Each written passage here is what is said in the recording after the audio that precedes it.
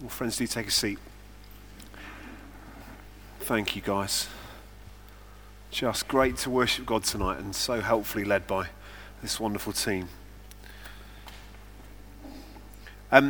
Just to say a welcome to you.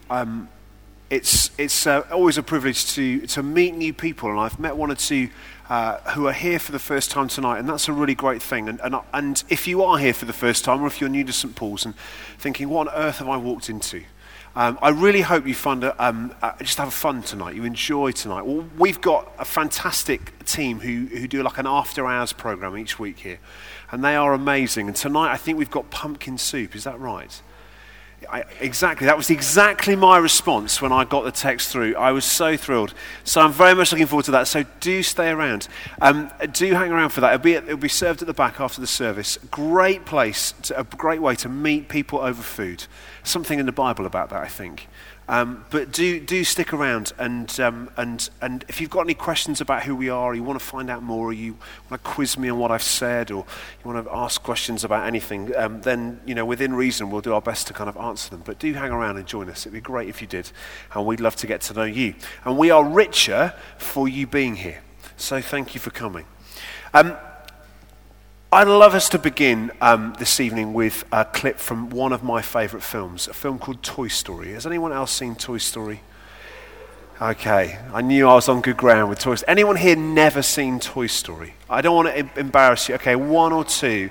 Okay, Matt Walker, you should know better. Okay, we're watching a clip of this film. It's about two characters called Woody and Buzz. Woody is a cowboy, and Buzz Lightyear is an incredible toy. And we're coming to the scene where Buzz has been kidnapped and his life is in danger. And Woody is trying to work out a way of rescuing Buzz. So let's watch this little clip together. Guys! No, wait, listen, please. There's a good toy down there.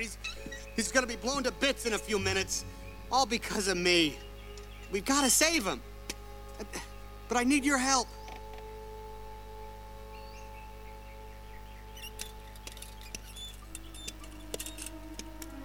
Please. He's my friend. He's the only one I've got.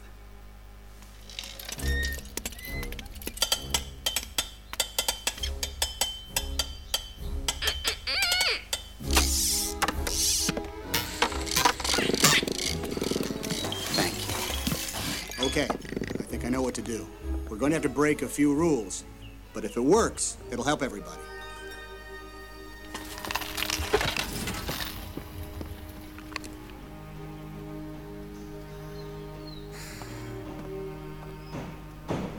Houston to Mission Control. Come in, Control.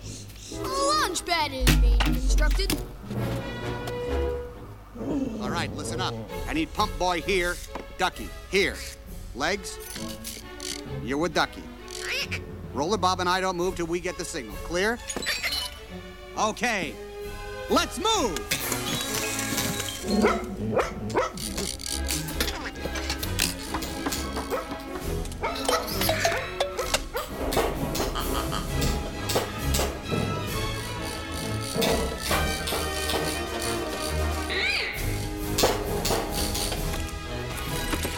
Wind the frog.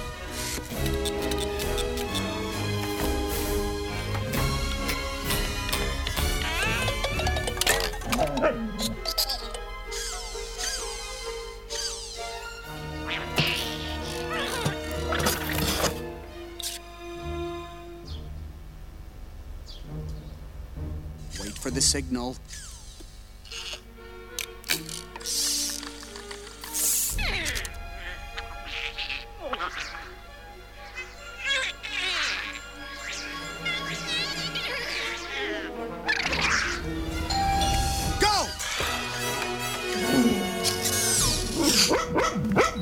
Let's go! Now! I'm coming!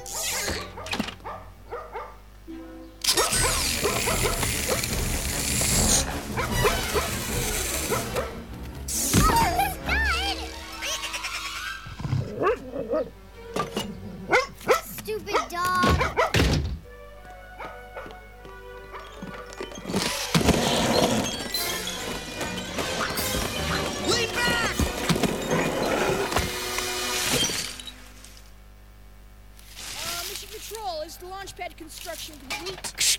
Roger. Rockets now secured the guide wire. We are currently obtaining the ignition sticks. Countdown will commence momentarily. Stand by. Let's go. Hey, Mom! Where are the matches? Oh, wait, here they are. Never mind! Woody, great. Help me out of this thing. Shh. What? It's okay. Everything's under control. What are you doing? Houston, all systems are go. Requesting permission to launch. Hey, how'd you get out here? Oh, well, you and I can have a cookout later. Houston, do we have permission to launch? Roger, permission granted. You are confirmed at T-minus 10 seconds. And counting. 10, 9, 8, 7, 6, 5, 4, 3, 2, 1! Reach for the sky. Huh? This town ain't big enough for the two of us. What? Somebody's poisoned the water hole. It's busted. Who you calling busted, Buster? That's right. I'm talking to you, Sid Phillips. We don't like being blown up, Sid. Or smashed, or ripped apart. We? That's right. Your toys.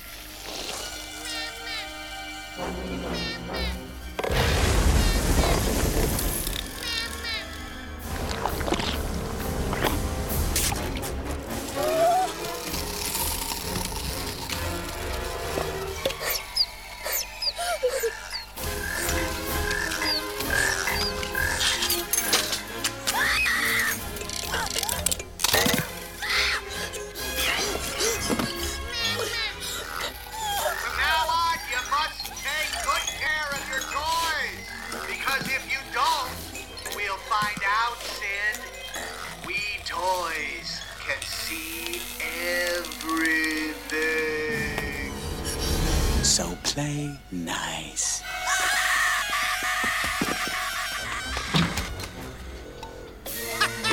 We did it! We did it!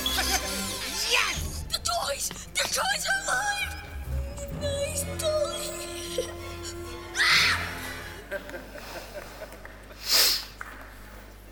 Can't beat a bit of buzz, really. Great film. I don't know about you, but when you watch that, if you think there's a character in there that I relate to better than the others, I'd love to think I was as cool as Woody or as cool as Buzz. But I don't know. Maybe it's one of the misfits. Maybe it's one of the kind of the bust-up toys that kind of hides away in the darkness, hoping that no one will see and feeling a bit hopeless. Maybe we do feel like we're the superhero. We're kind of fully equipped and ready to go. We're the star of the show. I don't know. But I think the thing I want to talk to us about tonight, hopefully, is good news for the superheroes, and it's good news for the misfits. Hopefully, it's good news for those who think they've got it all together, and those for whom they wish they had something in some way together. Because I want to talk about the importance of community. We're starting a little series this evening of the next 3 Sundays on community life, the importance of being community and building community. I don't know if you can think of other experiences of community that you've had. I thought of a few that I've had, a number of different community settings. I guess if you're thinking about community, it's a relationship or connection with a number of other people. So, school friendships, mates you hang out with at school, university societies, fishing clubs, how sad is that? Football teams, both ones I've played in, supporters, a team that I support, travelling to games, Facebook groups, both open and closed, exclusive and inclusive, small groups, life groups, ministries, whatever it might be. Lots of different expressions of community. In fact, in one sense, I don't know if I were to do a survey here of those of us who use Facebook, but how many of us have got, hundreds or thousands even of friends on Facebook, but yet really have a connection with many of them. Interestingly, if you the BBC did a study quite recently on the increased level of loneliness felt by people in society, not just those who, I guess, have typically in the past been kind of associated with loneliness, those particularly who are older, who are isolated, who've lost loved ones, who live far from family, but younger people, those in the midst of jobs, of school, of life, who are reporting higher and higher levels of loneliness. I wonder why that is. Why is it that we are struggling with loneliness? Well, I would say it is a lack of real, authentic, Christ-built community. Maybe for one or two of us this evening, we know the pain of loneliness. And it's not about being on our own. You can be as lonely as you are in the midst of a crowd. We need community, don't we? We need one another. We need authentic, real community. Back to Toy Story. Toy Story, in that clip, Woody has come to the end of his rope. He does not know what to do. He's lost all his friends.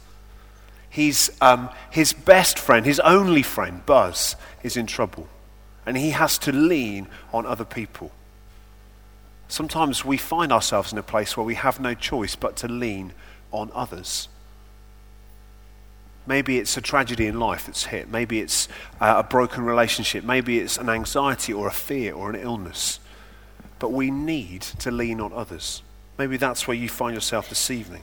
But again, there's good news for us because community, Christ-centered community, is what provides us with meaning and purpose and those connections that mean that we're less likely to find loneliness or struggle with loneliness. Genesis 1 and 2, right at the start of the Bible, is God has created humanity. It says this in Genesis chapter 1, verse 26. Let us make man and woman in our own image, God says. Let's make them in our likeness. So what does that mean? It means that human beings aren't made to live in isolation. What we know about God is that God is Father, Son, and Holy Spirit, the Trinity. Something that seems incredibly hard to explain and understand. But one of the easier ways of explaining the Trinity is relationship. Is that God lives in community, in relationship with himself. So the Father loves the Son, who loves the Spirit, who loves the Father, who loves the Spirit, who loves the Son. There's this incredible community of unbroken, wonderful love. And when we are made in the image of God, that's what we're designed to live in, an unbroken relationship of love with God and with other people. But we know that the real world isn't like that. Actually, that we live in a broken world where relationships don't always work and where our relationship with God sometimes can feel hit and miss. But that's what we're created for. That's what the human heart is longing for.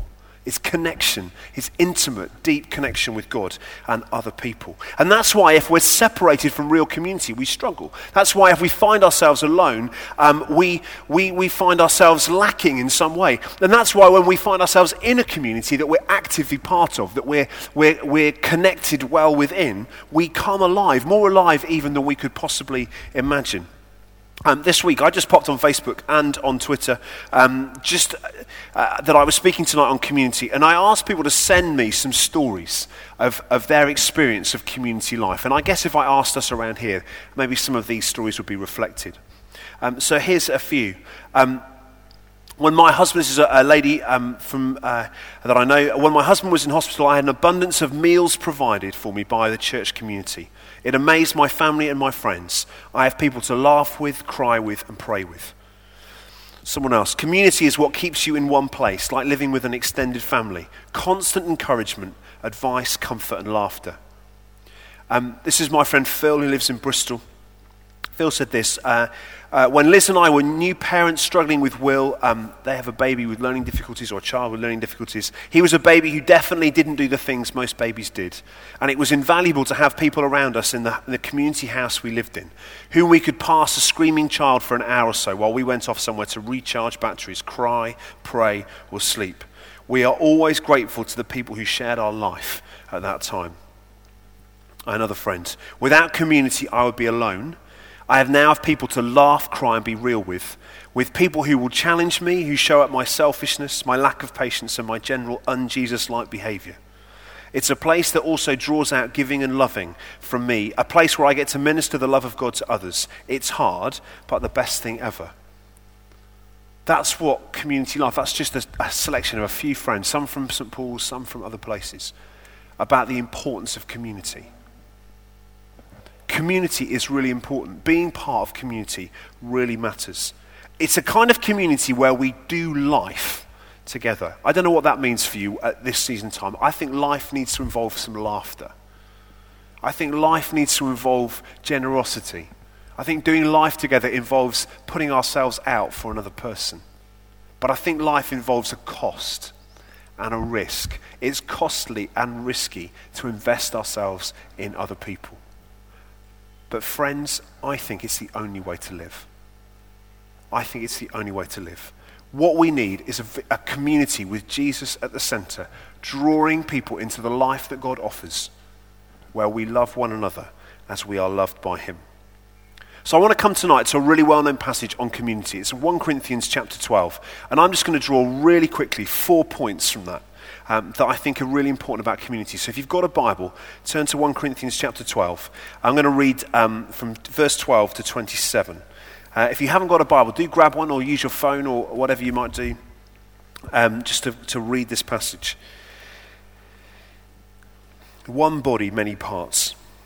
1 Corinthians 12, verse 12. The body is a unit, though it is made up of many parts, and though all its parts are many, they form one body. So it is with Christ.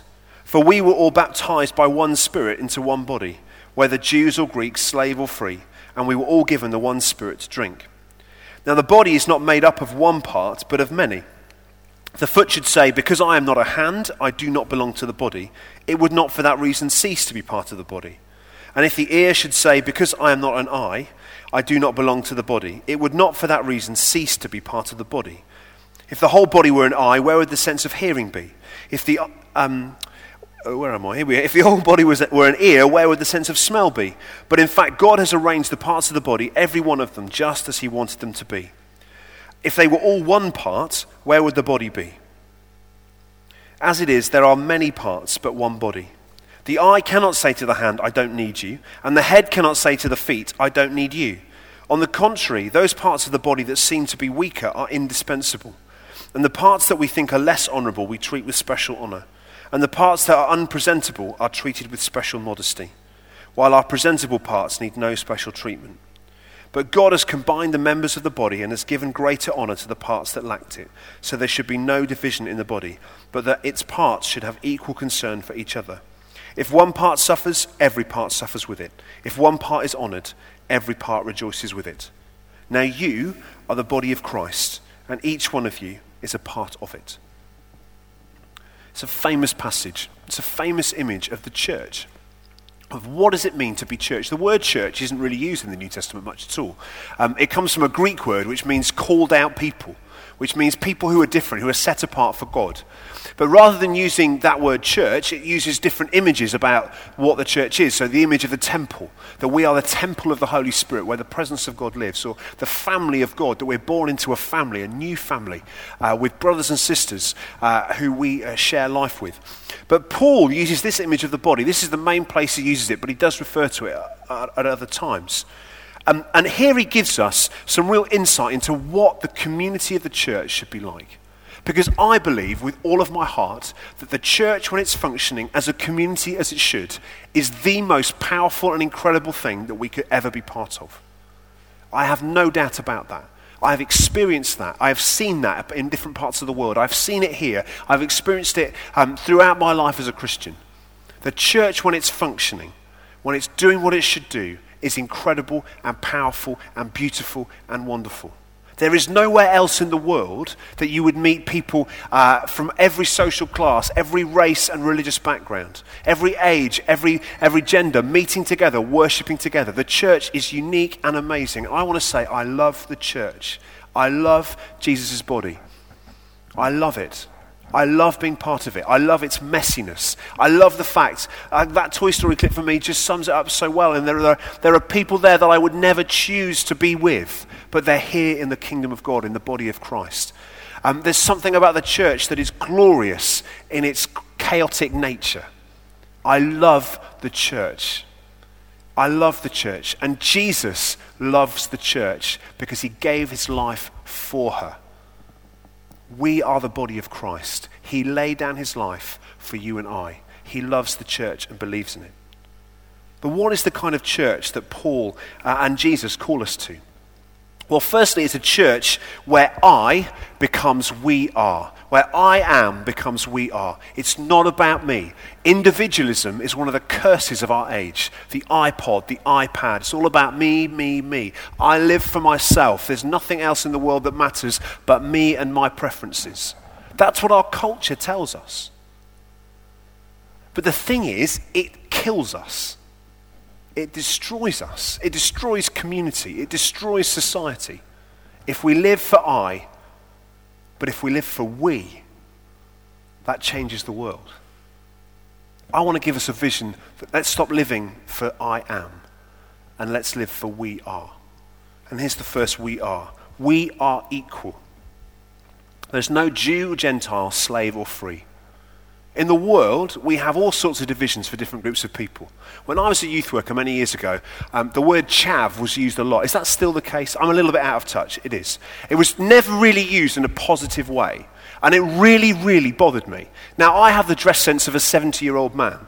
Many people tell me that all the time. Apologies to any 70-year-old men here who think that I've just insulted you. But I don't care. But, you know, that term was never used. And it was all about the way someone dressed or the way someone approached you or lived. And it really bothered me that we would divide people into kind of categories. I hated it. In the world, we do that all the time. We divide people into social groups and all that sort of stuff. And Paul says there's no Jew or Gentile. There's no slave or free. That in the kingdom of God, in the community of the church, we are all equal. We all have value. And what are we known as? The body of Christ. We're known as his. And that's what God is doing. God is taking people from every tribe and nation and making it part of this new humanity, this community we call the church. God is saving people and redeeming people from every walk of life. That means that in Paul's time, a slave and his master could be in the same community. And the slave is told to work as hard as he can. And for some people, that was a really hard thing to hear. But the thing is, the master was told, you've got to pay your slave well. You've got to treat them like family. Paul turning the social structure on its head in the church. And what happens in the church changes the world. Why are Christians at the forefront of the abolition of slavery throughout history? Because it happened in the church and it spilled into the world. Friends, if we build a community in here that is loving and gracious and open and treats everyone equally, regardless of their sexuality or their gender or their social status or whatever it might be, friends, we will change the world. It happened before and it will happen again. Firstly, we are equal. Look around you. We are equal, equally loved. That doesn't mean that we all lose value. It means that all of us have value. We are equal. The second, we are unique. Each of us has been created uniquely by God for a purpose. Individually, we have been created uniquely for a purpose. And every one of us is absolutely unique. No one like you has ever lived in history. No one has had the same genetic makeup as you. No one has had the same personality and experience as you. You are utterly, utterly unique. You are incredible. You are full of potential. Look around. Look at the person next to you. They are full of potential. They are just a marvel of kind of God's creation. You may not agree with me, but it's true. We are uniquely gifted. All of us have something to bring to the party. All of us have something to offer. All of us have something to do. So we have a unique gifting. You know, maybe there's supernatural gifts. Paul's just talked about them, you know, speaking in tongues or prophesying or healing. You know, there's supernatural gifts that God gives us, but we also have kind of natural traits and talents that God wants to add his power to, if you like, his super to our natural, to coin a kind of cheesy preacher's phrase. You know, it's that God wants to take who we are and use us. We are shaped for service. We're shaped to do something. We're uniquely placed to do what God's called us to do where we are. But when we come together in our uniqueness, in our diversity, God uses us to do incredible things. I look at the noise and think, I thought the noise was incredible. Just people from all over St. Paul's just serving in the community. I can't hammer a nail in the wall straight, but I can answer phones and I can help someone lift rubbish into a van. That's about the level of my kind of, capabilities when it came to the noise. But, that's my part to play. For others of you, you were taking photos, you were making tea, you were talking, you were engaging, you were building, you were creating. It's the body of Christ at work. We've got to find out what our gifts are. We've got to find out what God's called us to do and do it. We've all got a purpose. Everyone gets to play. And that's the second one. Second, we're unique. The third we are needed. Each one of us is needed. Each one of us has got to play our part. If the body is to fulfill its function, if we're to reach our full potential as a community, everyone's got to be involved. Friends, our culture tells us not to commit. Hold back for the better offer. We see that in relationships. We kind of just, we don't quite commit. We don't quite commit to a boyfriend or a girlfriend. We don't quite give ourselves to someone because we just want to think, well, maybe there's a better offer coming. Friends, commit. Get involved. Give yourself. It's a lie from hell that tells us that there's always a better offer coming. We need to go against our culture and give it all. It doesn't matter if you're living in Ealing for 6 days, 6 months, or 60 years. Give yourself to the community that you're part of. Don't hold back.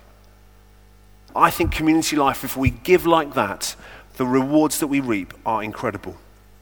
And the thing is, Paul makes it really clear that it's not just the gifted or so-called gifted or the clever. It's not just the Woodies and the Buzzes of this world that are the ones that are needed in the community. Paul says, the less presentable parts, and I guess we can kind of understand what he's talking about of the body, the less presentable bits, the bits that we cover up, our love handles, our bingo wings, whatever they might be.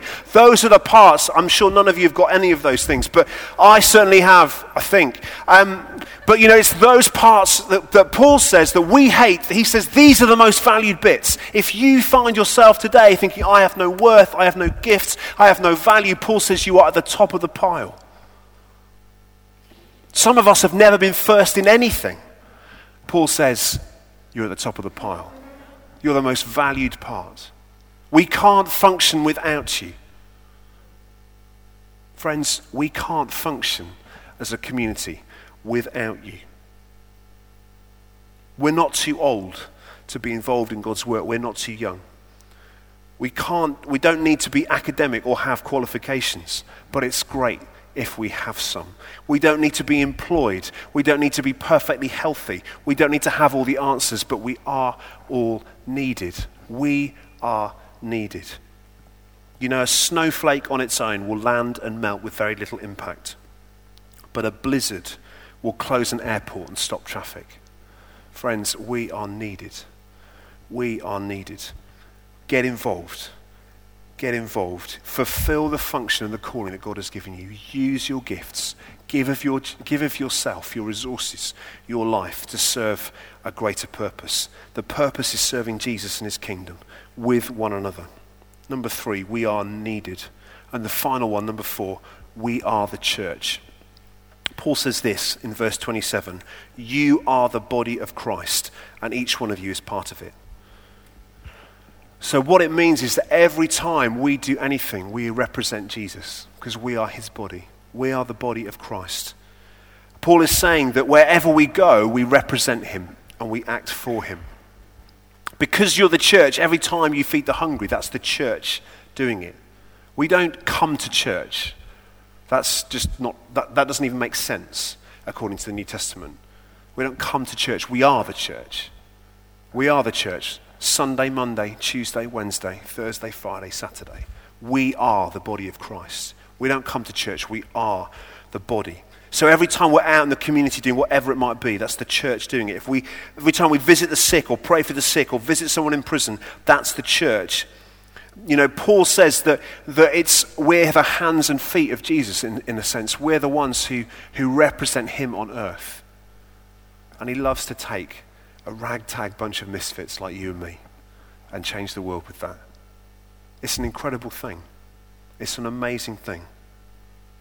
Even the least, even those who feel they're least presentable and wish they could hide away, Paul says you're the most important. Jesus said you have value and worth beyond what you can imagine. You have more to contribute. You have a voice to be heard in the community. I don't know about you, but that's why I love the church. Because there's nowhere else on planet Earth where you get to have a purpose and a cause to live for like Jesus and his kingdom. You get to do it with a bunch of people you never thought you'd hang out with. But there's nowhere else you'd find the same joy and friendship and companionship along the way. Next week we're looking at Romans chapter 12 about what that kind of community life might be like. And there's one little phrase in there that always really strikes me, is that we're a community that's to rejoice with those who rejoice and weep with those who weep, probably at the same time. That's a real tension we hold, but it's a reality, isn't it? We need to be a place, my friend Pete Hughes, who leads a church in King's Cross, he has this little phrase which I absolutely love. We need to be a community that's safe enough to heal, where those who come just feeling like the misfits, just feeling like I've got nothing to offer and I'm broken and I just need a place to heal. But we need to be a community that's dangerous enough to grow, where we're really going to give ourselves to Jesus and his kingdom.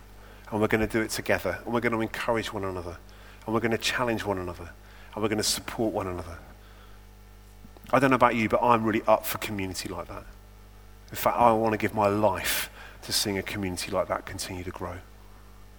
But we need the Spirit of God in which to do that. We need the Spirit of Jesus at the heart of anything we do. So I'm just going to ask us, why don't we stand and we're going to pray.